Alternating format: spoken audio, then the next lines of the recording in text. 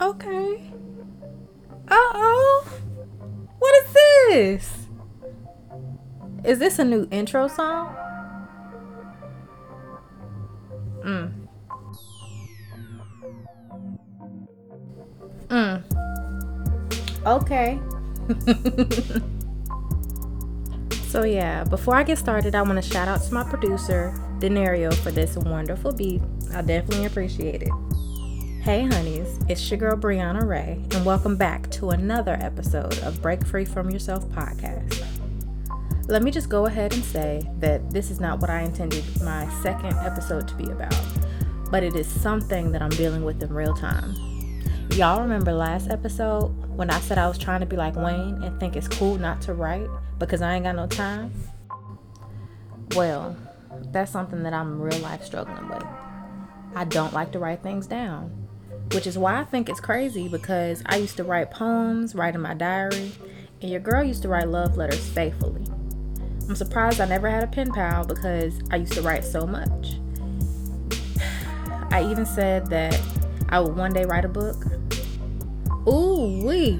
And if I get my ish together, I'm still gonna do that.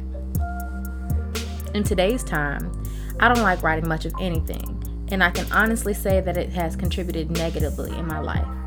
Part of the reason that I don't like writing things down is because I feel as if I've got a good enough memory that I don't need to write. I don't write because I feel like I can remember everything, so what's the point of writing?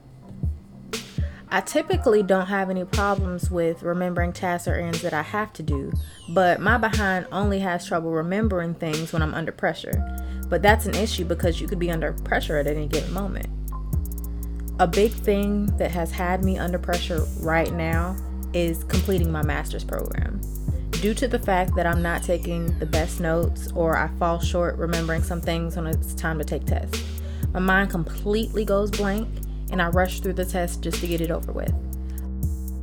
Obviously, folks would call that testing anxiety, but I struggle with testing anxiety because I'm not as prepared as I should be for the test. So I literally need to stop claiming testing anxiety because that's already setting myself up for failure because I have that built in my head. But just an example of me having testing anxiety. There was one time where I was taking an exam. They're always proctored. But the proctor was watching me look up, not necessarily because I'm cheating, because I don't even know how to cheat on an exam. Don't judge, but I don't. I'm looking up because I'm trying to remember what I put in my notes. And they basically stopped me and told me that I cannot look anywhere but on the screen. So after he said that, I rushed through the rest of the exam because it's like you've already blew my high. Like what I thought I was prepared for, you kind of messed me up because you stopped me. So now I'm just trying to get the exam over. There have been times, literally in 4 classes that I've had, where I literally, up until the final, I'd have like a 94, 97, 93, whatever. Okay, let's say 94, 93. And because I've made a C on the exam and I've had everything else an A, that C dropped me down to an 87. That happened 4 times, and that was the most frustrating thing that could possibly happen because I understand the work because I've done well on the work up until the test. But that test just sends me into frenzy, and it's just like, I can do this, but I'm not showing you that I can do this. So I have to be better equipped by writing things down. So even when the test comes, I'm not worried about the test because, I already got this.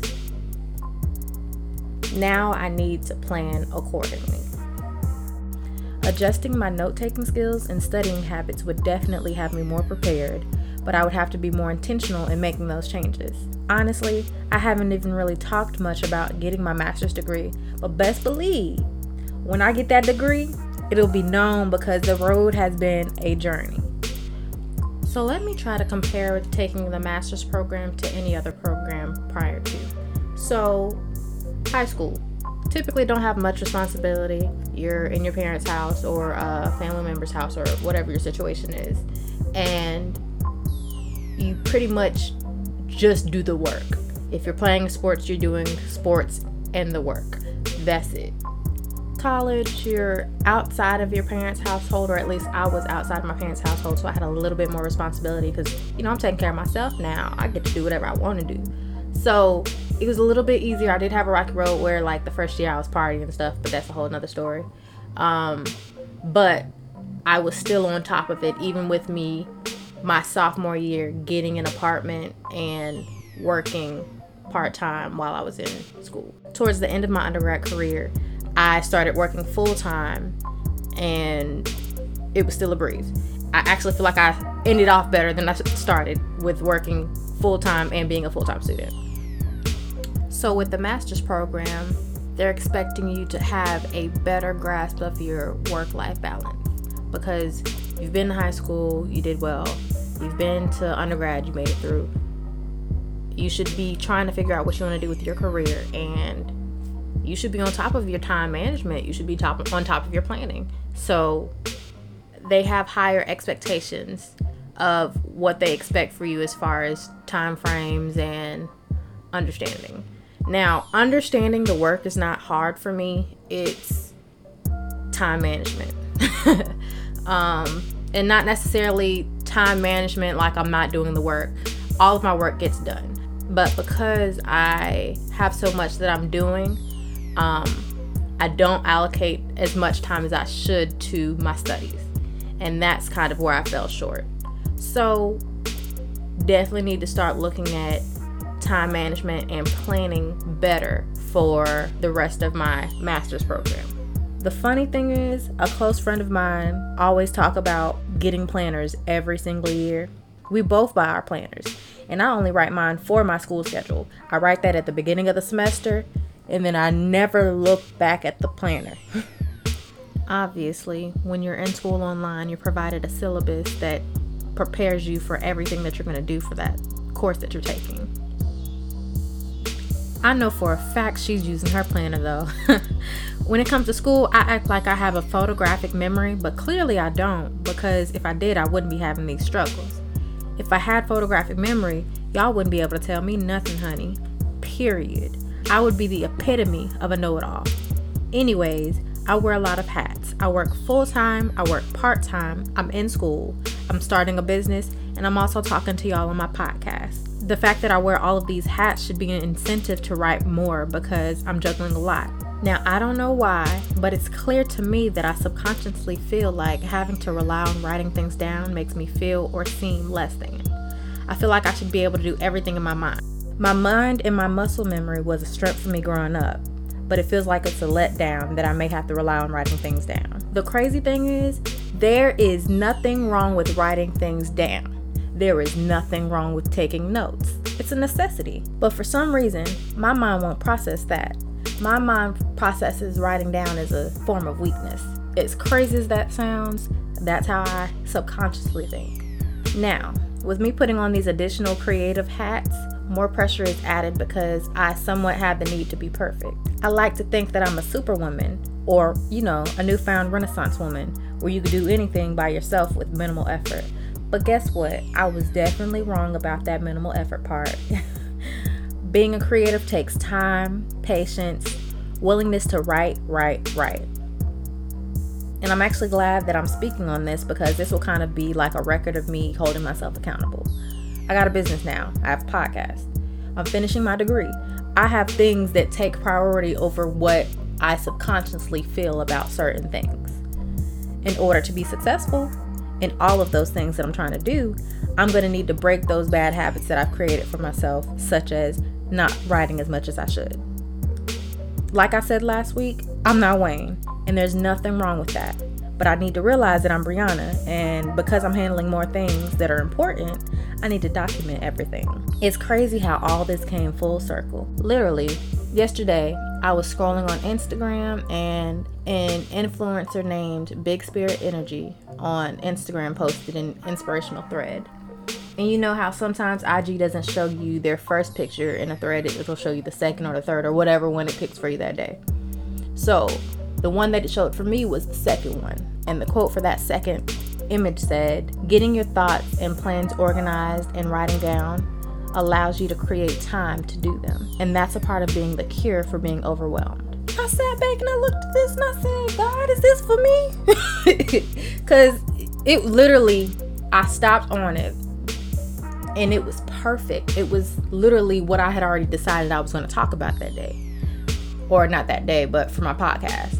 So it was just like, this is something that I really need. It was like a sign that hit me that said, you know what, girl?